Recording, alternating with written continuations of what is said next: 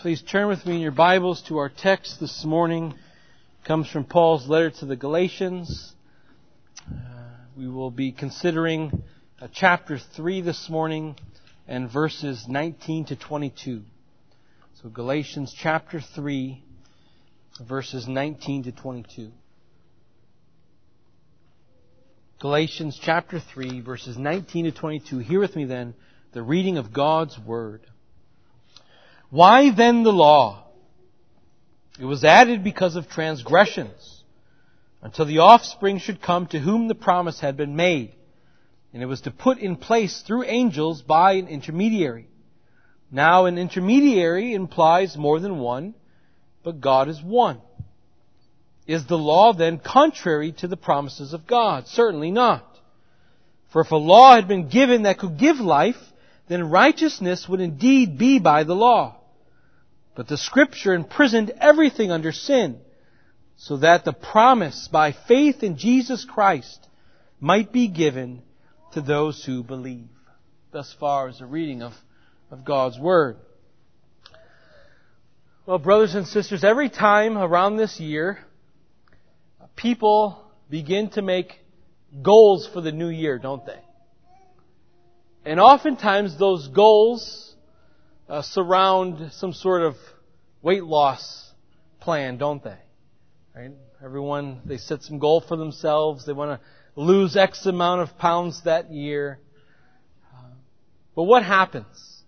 Right? Once that year has been completed and we approach the new year once again, right? You have two types of people at the end of that year, don't you? Right? You have those who accomplished their goal, and you have those who failed in accomplishing their goal. Now, what separated those two groups of people? Well, aside from drive and determination, probably a plan. Right? Probably a plan. One group just kind of leapt into the new year without any plan on how they were to achieve their goal. How were they going to accomplish it? They didn't take into account how hard it was going to be to accomplish the goal they had. They had no one to help them. Maybe help hold them accountable so that they would remain consistent in their goal and doing all those things that they needed to do to achieve their goal without getting sidetracked. Then you have those who met their goal, don't we? These ones had a plan. Right? They put measures into place to help them complete their goal. Maybe they did have a friend or a partner that they were able to do this weight loss journey with. To hold one another accountable, to make sure that they were consistent in doing everything they needed to do to achieve their goal. Maybe they established some sort of meal plans. Right? They set some parameters, some boundaries on what they would eat or would not eat, what they could drink, what they could not drink, places they would go and places that they could not go. And they did all this, why? Well, because they took their weakness into account. Right? They took their weakness into account. They knew that if they leapt into that year all willy-nilly, that they weren't going to reach their target. Because there's so much to distract us.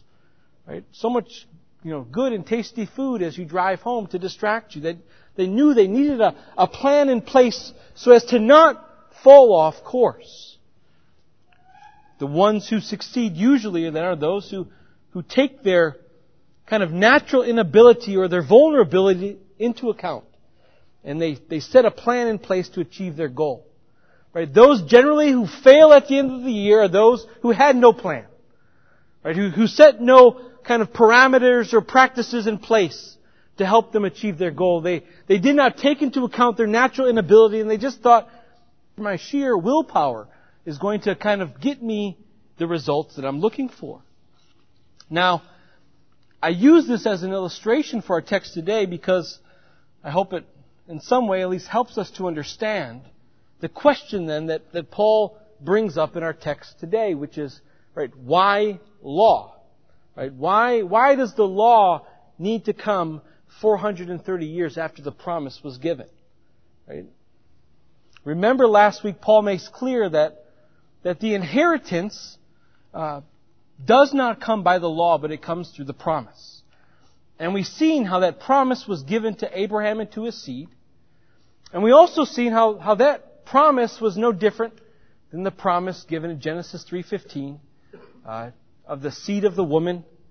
Only now, with the progress of revelation, God has revealed something more about that coming seed. And what He revealed to Abraham was that, Abraham, you are going to be the father of the Messiah. Right? Abraham, that this one who was to bless the nations is going to come from your lineage, right? From your people. Right? So that is God's stated goal. Right? That's the goal that God spoke to Abraham back in Genesis 12. But in speaking that goal to him, God also understood the weakness of man, didn't He? Right? Like those who leap into the new year with no plan and quickly fail and fall off track, God understood that the exact same thing would happen to man. Right? Apart from any rule or any plan, that man so easily becomes sidetracked by other things, that man so easily would run after foreign gods and foreign women if nothing was put in place to stop it. Right? God knew that they needed rules. They needed commandments, statutes to be put in place to keep them accountable so that God's goal would be accomplished through them. And the way that He ensured that His goal would be realized was through setting up a system of reward and punishment in order that He might motivate the Israelites to push forward towards His goal until that goal that He decreed before the foundation of the world. So we see God establishing boundaries, that God puts into place this system, certain practices that will now serve to advance His cause until that fullness of time comes. And so ultimately, big picture, right? Why the law? Well, the law is necessary because of our failure to complete the goals, right? Our inability to achieve what it is we set out to do. The goal being the fulfillment of the promise. Right? The goal being the coming of Christ in the flesh as a descendant of Abraham in order that He might bless the nations. But now looking then at verse 19, right? That question of why then the law? It's a natural one though, isn't it? Right? It's a very natural one. Right? Because Paul says the inheritance doesn't come by the law.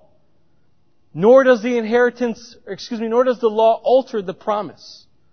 And so if the law doesn't change, alter, or add to the promise, then the natural question becomes, well then why the law?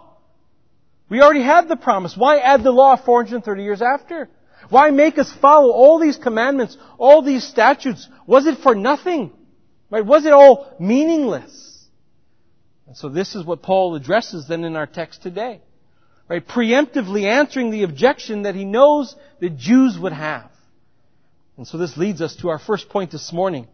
And we'll call this first point, protecting the promise. Protecting the promise. If you want to know why the law, Paul says, the law was established to protect the promise. Okay? The law was established to protect the promise. Look at verse 19. Why then the law? It was added because of transgressions, until the offspring should come to whom the promise had been made. And it was put in place through angels by an intermediary. Now perhaps the first question we ought to ask is, what law is Paul speaking of? Right, what law is Paul speaking of? That word law can be used in a variety of ways. But the law that he's speaking of is the Mosaic law, isn't he? Right, he's talking about, in context here, the Mosaic economy. And so the law here is no different than the law that he references in verse 17. Right? Look at verse 17. This is what I mean. The law which came 430 years afterward does not annul a covenant previously ratified by God so as to make the promise void. Right? And so it's, in verse 19, it's continuation of that same thought. It's that same law. So he's talking about the Mosaic law. And when we say Mosaic law, what are we referencing? Moral law, ceremonial law, judicial law. It was one system intertwined in the Mosaic covenant, and it stood together. The next important question, though, to ask is who is this covenant made with? Because that gives us an indication of why the law was necessary. Right? Who was the covenant made with? Well, it was made with natural-born Jews. Right? Jews by descent. So that it was not faith that gave one title to the covenant, but rather what gave you title to the covenant was who your parents were. And if you were a boy, if you were circumcised right on the 8th day. It was only after one was already in the covenant that they were called to circumcise their hearts. And so what does that mean? Well, what it means is that the covenant ultimately is made up of a lot of people who have no faith, right? Who are not believers, right? There are a lot of people within this covenant who do not believe in God. And so what do we know about the nature of natural man? Well, the nature of natural man is rebellious, isn't it? Right? We are lovers of self. We are desirous of our own gain, desirous of our own pleasure, right? Natural man is set up under a dominion of darkness. And we have this sin that we are in bondage to, that we are unable to get ourselves out of. Our human tendency is to then rebel against the purposes of God, isn't it? Right? By nature, we don't want to follow God's goal and God's purposes. We want to rebel against it. Right? Our heart by nature is evil. Jeremiah 17 verse 9, the heart is deceitful above all things and desperately wicked. Who can understand it? And so why the law? Well, the law was needed because Israel was a nation of sinners, many of whom were unregenerate. And so He covenanted with them, and He gave them this law in order to insulate the people, right? To keep that nation from going its own way in all different directions, to keep them from intermingling with pagan nations, in order that they might not spoil the promised seed. He did this so that they might not destroy Abraham's line through intermarrying with the Canaanites and other pagan nations. We have an example of this stated purpose in Deuteronomy chapter 7, and in verses 3 and 4. There we are told, "You shall not intermarry with them, giving your daughters to their sons or taking their daughters for your sons. For they would turn away your sons from following me to serve other gods. Then the anger of the Lord would be kindled against you, and He would destroy you quickly." So we also see that in this command, there is a necessity for the law, because the law restrains man's transgressions as well, doesn't it? I mean, think about our own nation. We have laws in place so that man can't be as evil as man wants to be, right? Because there's a threat of punishment. And so in our own nation we have laws. So we understand why God also puts laws in place to deter sin, or to lessen sin by the threat of punishment. Also, though, He puts these things in place to encourage obedience, right? With the reward of long life in the land of Canaan. And these same things, though, the same methods here that God uses, those of us who are parents, right, we understand what God's doing because we do the very same thing ourselves. Right? If we want our child to do something maybe important at home or at school, we might say to them, if you do this and you do it well, you will get a reward. If you don't do it, or you put no effort into it, you don't try at all, this is going to be your punishment. And why do we do that? We do that because we want to motivate them, because we know by nature, oftentimes they're liable to do the opposite of what they ought. And as parents of children, we also know what it's like to tell our children and establish rules. You can't go by this person's house. Or I don't want you around this group of people. Why? Because they're going to lead you into sin. And so we want to keep our children back from that. Right? So we know what it's like to insulate our children, don't we? In order to keep them away from those who would deter them from reaching those goals that we as parents might have for our children. You know, long life, career, family, children, all those things that we might want of our children that perhaps they would not have if they went astray, if they got involved with the wrong crowd. And so we need to see that this is the same thing that God has done with Israel. Right? He chose them. He set them apart. He gave them laws that would keep them apart from other nations. to fulfill His purpose that He had for them. Now, what is also, though, important to understand about this system, the Mosaic Law, is that it was not intended to go on for forever. Right? The Mosaic Law was temporary. It was not meant to endure forever. It was separate to the promise, and it was subordinate to the promise. Paul says it was added because of transgressions. And here's the important word, until. It was added because of transgressions until, which means there's a stopping point. Until when? Until the offspring should come to whom the promise had been made. Which means, right, the Mosaic Law was only in force for a particular period of time. But for what purpose? Well, Paul tells us to preserve the line from which Christ would come. And once He came, that law served its purpose and was no more. So we need to understand what Paul is saying is that the Mosaic Law served the promise. Right? That's the purpose of the law, to serve the promise. And once the promise came, the Mosaic Law was not to be observed anymore. This explains Paul's statement in a text like Colossians chapter 2, verses 16 and 17, where Paul says this, "Therefore let no one pass judgment on you in question of food and drink, or with regard to a festival or a new moon or a Sabbath. These are a shadow of the things to come, but the substance belongs to Christ." Now, of course, many will say, because of passages like that, and others, that we who believe no longer are under any law whatsoever. But we also need to understand that that's untrue. Yes, we are not under the Mosaic Law. Yes, we are not under Jewish law.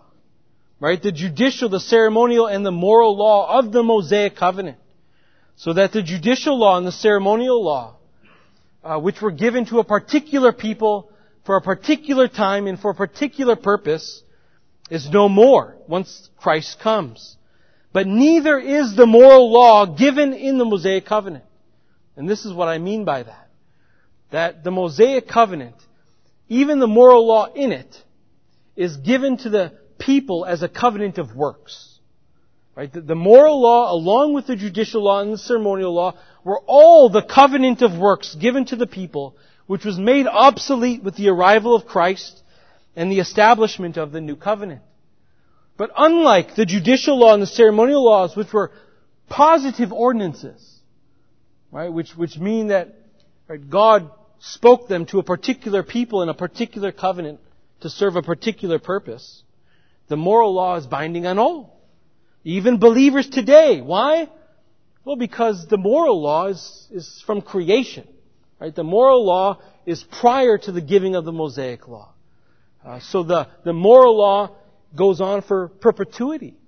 Right? This is why Cain knew that killing his brother Abel was wrong. He knew thou shalt not murder, even though the commandment had not yet been given in tablets of stone. Right? They understood these things. Right? The moral law reveals to us God's will for mankind. And it reveals to us that one standard for all of mankind. It's the moral law that reveals what God expects from all people everywhere. Right? That was not true of the ceremonial law and the judicial law. It is only the moral law that shows us our duty to God and our duty to man, which all people everywhere are bound to obey. Right? But now it's under the new covenant as believers that we no longer do it to obtain life by it. Right? No longer do we obey the law of God because we are scared that He will curse us and cast us out of the land like the Israelites did. Right? No, now we obey God's law because we love God. Right? We fear God as our Heavenly Father. We love our neighbor, and so out of a deep sense of gratitude for what God has done for us, we want to obey His commands. We want to glorify Him in our body here on earth. And brothers and sisters, we are able to do it because we don't belong to a covenant like the Mosaic covenant anymore. Right? We belong to a better covenant based on better promises with a better mediator. And a part of those promises is what? That He will give us a new heart. Right? That He will indwell us by His Spirit, and God Himself will cause us to walk in His ways and to delight in His statutes and commandments. Now this Mosaic law, then Paul goes on to say, was put in place through angels by an intermediary. Now this might be difficult initially to understand, because if we go back and we look at Exodus and we read about the giving of the law, isn't it given by God? It's not given by angels. Right? It's given by God. But why does the New Testament then affirm this understanding? Why does Stephen in Acts chapter 7 say that the angels gave the law to Moses? In Acts chapter 7 verse 53, Stephen says, "You who received the law as delivered by angels and did not keep it." How do we square that away then with the book of Exodus? Well, I think all that trouble is alleviated when we consider in what manner it can be said that the angels gave the law. It would be similar to the manner in which it can be said that you and I and all believers will judge the nations. Scripture tells us ultimately Christ is going to judge the nations. But how will we judge them then? Well, we're going to judge them along with them. We're going to be there by Him. We're going to be approving of God's judgments. We're going to be amening His judgments. That's the same way that the law was put in place by the angels then. Right? As God is giving the law, the angels are there with Him. And they are approving of God's commandments. They are approving of everything God decreed and put into place for the Israelites to observe and to do. And so they are approving of it. They are amening it. In fact, this is what David says in Psalm 68 verse 17. He says, "The chariots of God are twice 10,000, thousands upon thousands. The Lord is among them. Sinai is now in the sanctuary." So he's saying so that their God is accompanied by the angelic hosts. And they put into place the law, right, by giving it to Moses, who is that intermediary. Right? That word intermediary simply means mediator. Right? Who is the mediator of the Mosaic covenant? Right? It's Moses, right? Obviously Moses. Moses is the one who was given the law and who was to deal between God and the people. Perhaps the more difficult statement is found in verse 20. There we read, "Now an intermediary implies more than one, but God is one." I think that's a much more difficult verse to understand. Now, the fact that an intermediary implies more than one is obvious, doesn't it? A mediator has to mediate between at least two parties. But why does it say an intermediary implies more than one, but God is one?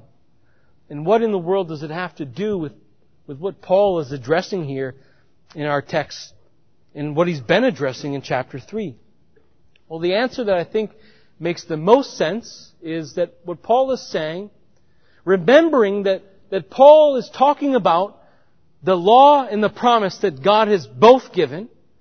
I think that what he is saying is that the law was given to the Israelites by Moses as mediator, but he was mediator to the God who is one. And by one, he's speaking about the one mind of God, the one will of God, right? God's immutability. So that Moses was the mediator of the one who is the same forever. The one who is the same, who does not change. It is this one who gave Moses this law. And so what Paul's saying is, then can the law that God gave go against the promise that God gave as well? And the answer is certainly no. Right? That's what he's trying to say. God is one. Right? God is of one mind, one will. God is immutable. He does not change. And so can His promise and His law be inconsistent with one another? And his answer is no, of course not. It only appears to be that way because of the way that the Judaizers are using the law. Right? They're using the law in the manner which it was never intended to be. Right? It was never intended to be the way by which we receive the inheritance. Right? The inheritance always came through promise, not the law. Right? The law was given to serve the promise, to serve His one purpose, to protect the promise. The law was a means of accomplishing His goal, since both law and promise have the exact same author. Right? That's what he's saying. And I think that interpretation makes the most sense and aligns most naturally with what comes right after it. All right, look at verse 21. Is the law then contrary to the promises of God? Certainly not. For if a law had been given that could give life, then righteousness would indeed be by the law. So what's Paul saying there? He's saying the God who is one never gave two different ways to life. There has always only been one. And so the law is not contrary to the promise because the law was never given to make alive. That life only comes through the promise. Right? The law is always subservient to the promise. As we've seen thus far then, it's the law that has been given to protect the promise. But there's another reason for the law that Paul gives. Look with me at verse 22. But the Scripture imprisoned everything under sin, so that the promise by faith in Jesus Christ might be given to those who believe. This is going to take us to our second and our final point this morning. We're told it protected the promise, the law. And now we are told that it is given to really muzzle man. And that's going to be our second point, the muzzling of man. The muzzling of man. Paul says that the Scripture imprisoned everything under sin. Well, what Scripture is he talking about? Right? Much like that word law, right, the word Scripture can be interpreted in a variety of ways. But staying consistent, I think that the best way to understand the Scripture that he's speaking about is to understand it as the law. Right? That's the Scripture that he says imprisoned everything under sin. It's the law that does that. That word imprisoned also, though, means enclosed. It means confined. But that language of the law imprisoning, I think, is quite illuminating, and I think it really unpacks more about the law for us, helps us to better understand the law. Right? Because Paul describes the law's purpose as being like a judge, doesn't he? Like the law's purpose is to be like a judge, and sin is like being a prison. So that the law imprisons or encloses all under sin because the law pronounces our guilt. Right? It stops the mouth of every single person, leaving no way of escape as we are all captive to sin. Right? We are all under bondage to sin. Now it's this law that determines what is true, what is false, what is right, what is wrong, what is sin, what is not. Right? It judges, right? The law judges, and its effect is that it shuts up man. Right? To muzzle someone is to prevent someone from speaking. Right? That's what it means. Perhaps you've watched the news and you've seen a criminal kind of wheeled into the courtroom, and maybe he's strapped down and he has something covering his mouth because he's been disruptive maybe in prior days, and so they wheel him in this manner so that he cannot speak, right? He cannot interrupt the judge anymore. Well, Paul says that this is the law's intention. It is to show us our miserable condition. In doing so, no one will be able to open up their mouth against it. Right? No one can plead innocence or provide any excuse. It silences us all. That's what Paul says. This is what Paul also says elsewhere in Romans chapter 3, verses 19 and 20. Now we know that whatever the law says, it speaks to those who are under the law, so that every mouth may be stopped, and the whole world may be held accountable to God. For by the works of the law, no human being will be justified in his sight, since through the law comes knowledge of sin.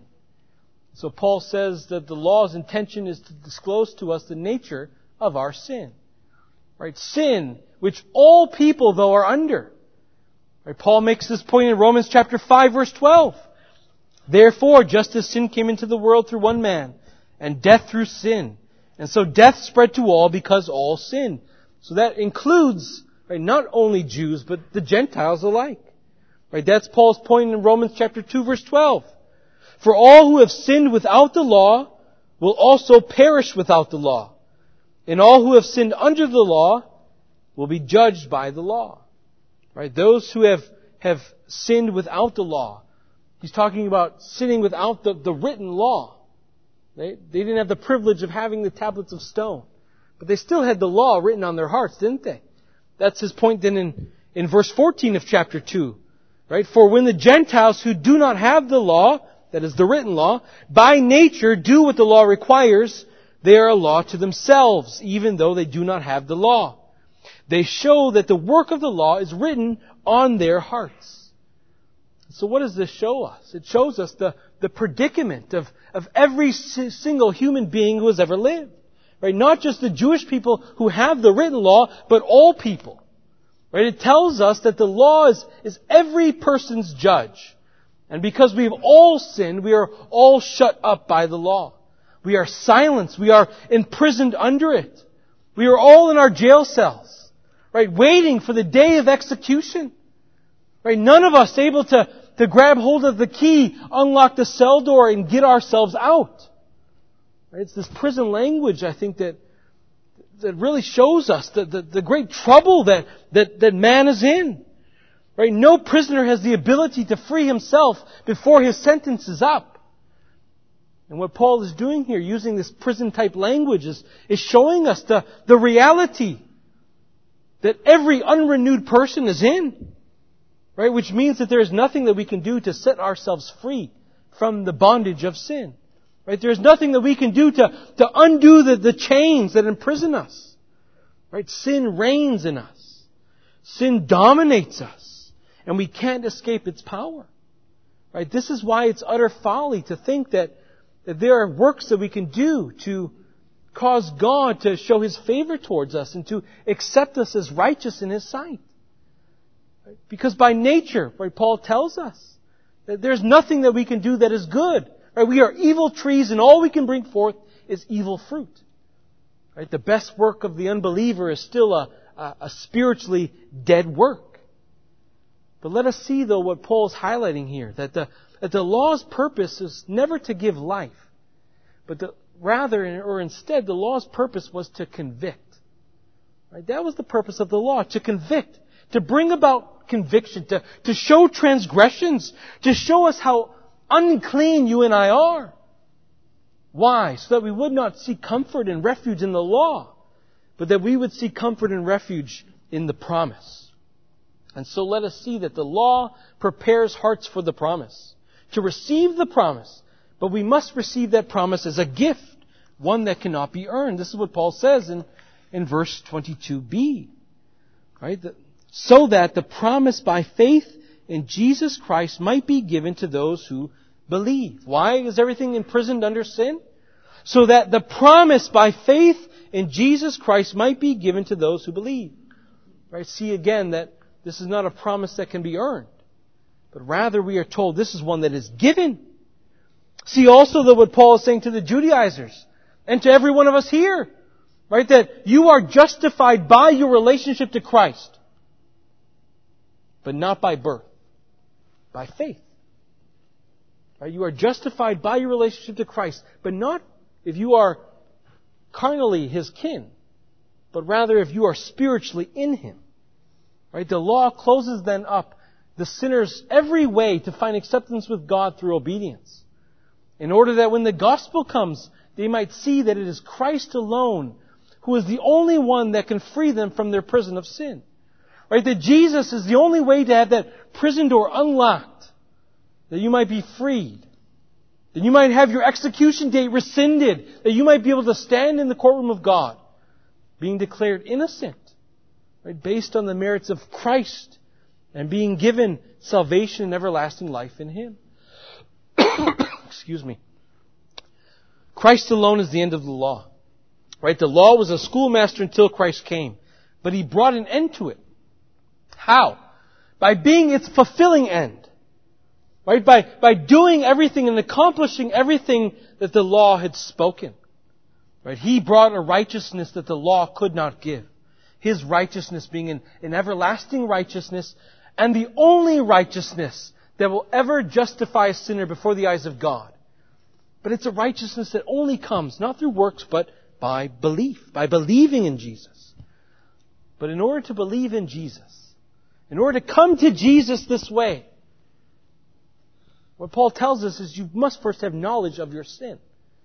You first have to have knowledge of your sin. Christ came to call sinners into the kingdom. not righteous people. Right? He came to invite sinners to receive the promise, not people who thought that they were good. But this must mean that you have to see yourself as a sinner who cannot obtain righteous standing before God based on your works. Or you have to see yourself as someone who has no good thing in you by nature. This is the only way that Christ will be your Savior. And then we can trust, God's promises, can't we? We can trust His Word, for it's His promise. It's not ours, it's His promise. And so He surely will bring it to pass. No one will thwart it. And we've seen that throughout the history of all of Scripture, don't we?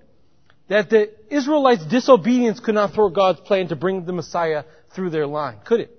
Right? The devil could not thwart God's plan in trying to get Jesus to accept all the kingdoms of the world and serve Him. Which also means what though? That if God's purpose is your salvation, then it also means that there is nothing in this world that can separate you from the love of God in Christ Jesus. Right? If God's purpose is your eternal glory with Him, then there is nothing in this world that can pry you out from your Father's hand. Right? Everything that He is determined to do, He will do. And yet He will do so oftentimes through the use of means, won't He? Right? The law was a means He used to serve His purposes. Right? The law He used to serve His purpose to establish a people and keep them together for a time until the Savior would come from them. Right? The law continues to serve the purpose of convicting sinners by bringing to remembrance your sin so that you would turn from yourself and turn to Christ, who is able to grant spiritual life to those who are spiritually dead.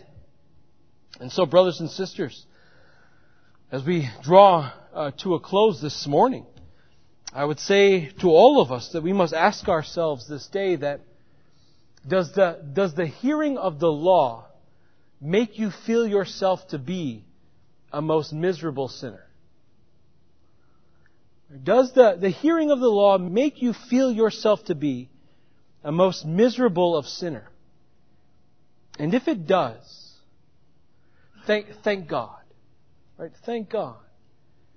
Because what that demonstrates is that He has not prepared you for damnation, but rather He has prepared you for salvation through His Son.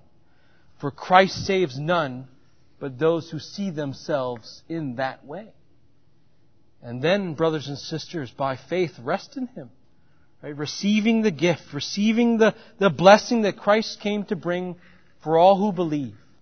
Blessings which the law could never provide. Blessings like pardon of sin and everlasting life.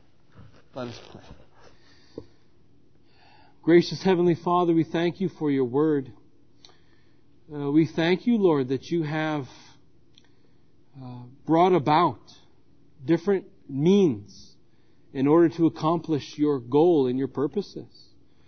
We thank You, Lord, that You have given us perhaps families where we heard the law and the gospel, or that You have brought us to a church where we have heard the law and the gospel. That these are the means that You use to accomplish Your purpose in our own individual lives. We thank You, Lord, that we see Your sovereign hand everywhere and in everything. We are so thankful that and comforted by the fact that whatever Your Word says will surely come to pass. It will surely happen. For You are immutable and omnipotent, that You do not change, You shall not repent. And no one will be able to stop You from bringing creation to its consummation, which is the ultimate goal, so that we might dwell with You in the new heavens and the new earth forever. And so, Lord, we pray that You would help us to consider the law more often. Consider, Lord, what it has done for us, what it continues to do for us, how important it is in our lives, how we must not forsake it or forget it. But also, Lord, we pray that You would continue to remind us of the promise, that You would continue to direct our gaze towards Christ, and that You would help us, Lord, to be a thankful people, realizing that Christ is the end of the law for those who believe, that Christ has fulfilled the law and its demands, and He has done it in our place. He has taken the penalty that we deserved in order that we might be clothed in His righteousness, and that we might one day be able to enjoy eternal felicity with You in glory. And so, Lord, we come before You this morning and ask these things. In Christ's name we pray. Amen.